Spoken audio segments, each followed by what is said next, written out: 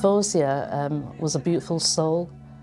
She was a gift to mankind, perfect in every way. An angel on earth, kind, generous, would do anything for anybody, wore her heart on her sleeve. She's the most perfect daughter.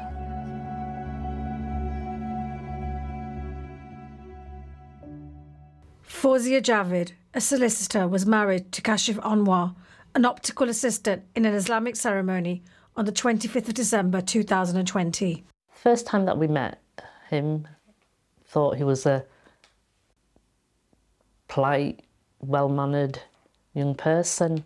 When did you start realising that things weren't right for Fawzia in her marriage? A few months after the marriage, Fawzia, although she was one of them people that was always upbeat and smiling, I could tell as a mother something wasn't quite right. Slowly, slowly, she started telling me. She told me how abusive that he was.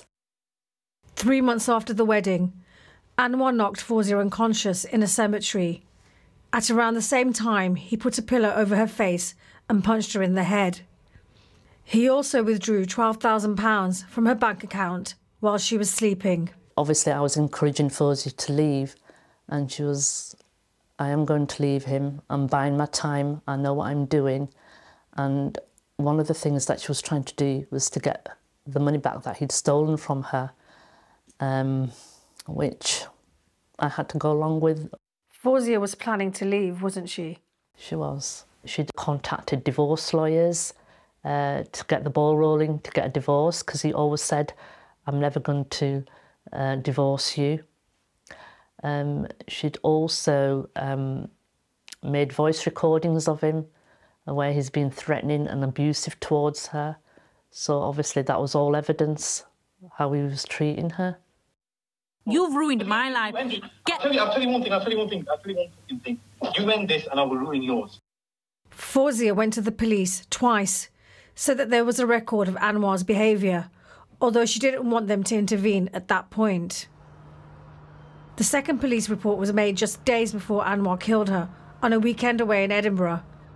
The couple were captured on CCTV heading to the Arthur's Seat hilltop. After Anwar pushed her off, Fawzia was able to tell passers-by what happened to her before she died. What was going through your head when you were in court? Fawzia's last words. Am I going to die? Is my baby going to die?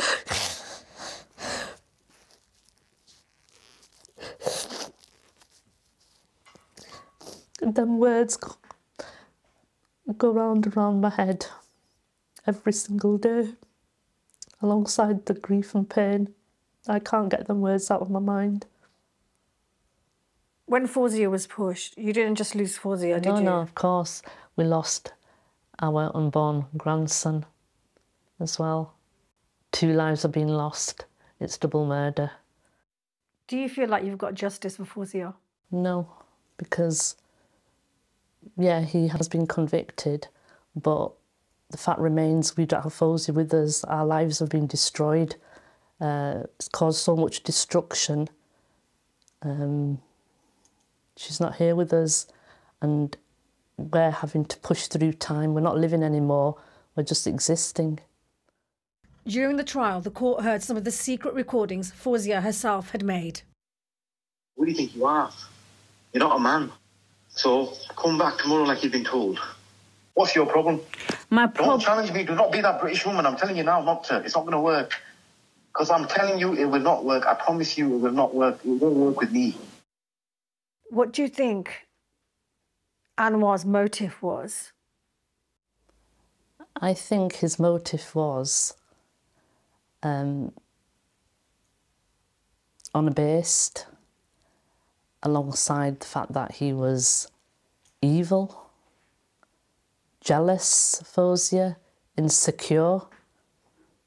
When you say honour-based abuse, what do you mean? He used to say to Fawzia, we don't have divorces in our family. we don't divorce, we stay in marriages no matter what. I mean, even in the recordings, he said to Fawzia, stop behaving like a British woman, meaning, you know, an independent, well-educated young woman. He didn't like that. He didn't like the fact that Fawzia had her own voice, her own opinions. He didn't like that. Karma Nirvana, the charity supporting Yasmin, including prior to Fawzia's death, said that they recognised honour abuse as part of Fawzia's lived experience. Police Scotland, who carried out the investigation into Fawzia's murder, told us they did not identify any honour-based abuse, adding that domestic abuse and coercive control were the main factors in this case. So anything that's here that you're probably going to say belongs to you, you're not taking anything from here. Right, so what's going to happen to it? So it's all going to stay here. That's my possession. This is my house. I believe he does have some control still from prison. He, well, the fact is I still don't have all of Fawzia's possessions back.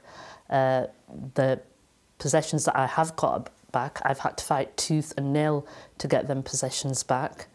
And his parents are honouring that control by not giving all her possessions back to us.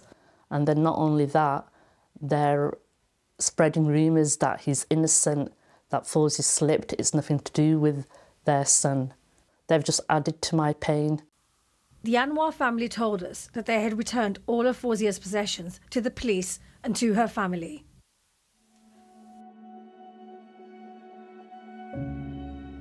I've known Fawzia since 2010. She'd come along to our events with her mother Yasmin. She was a smart young woman who just wanted to help people, and I think her volunteer work really is a testimony to her passion for social justice, and she touched the lives of so many people.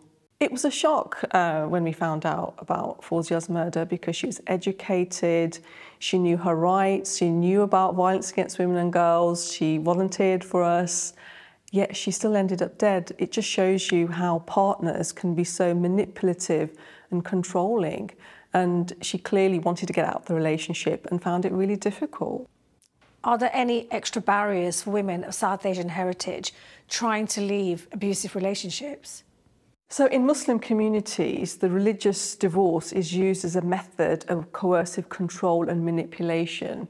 So even when women leave abusive marriages, the husband will try and stop her from moving on with her life and stop her from getting a religious divorce. It's a method of coercive control.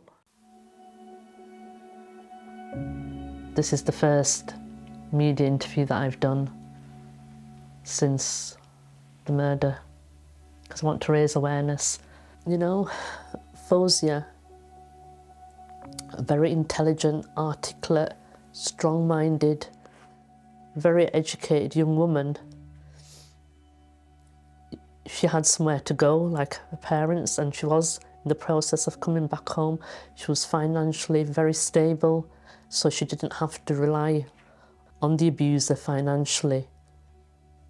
And this happened to her, it could happen to anybody. You know, I just want to put the message out there.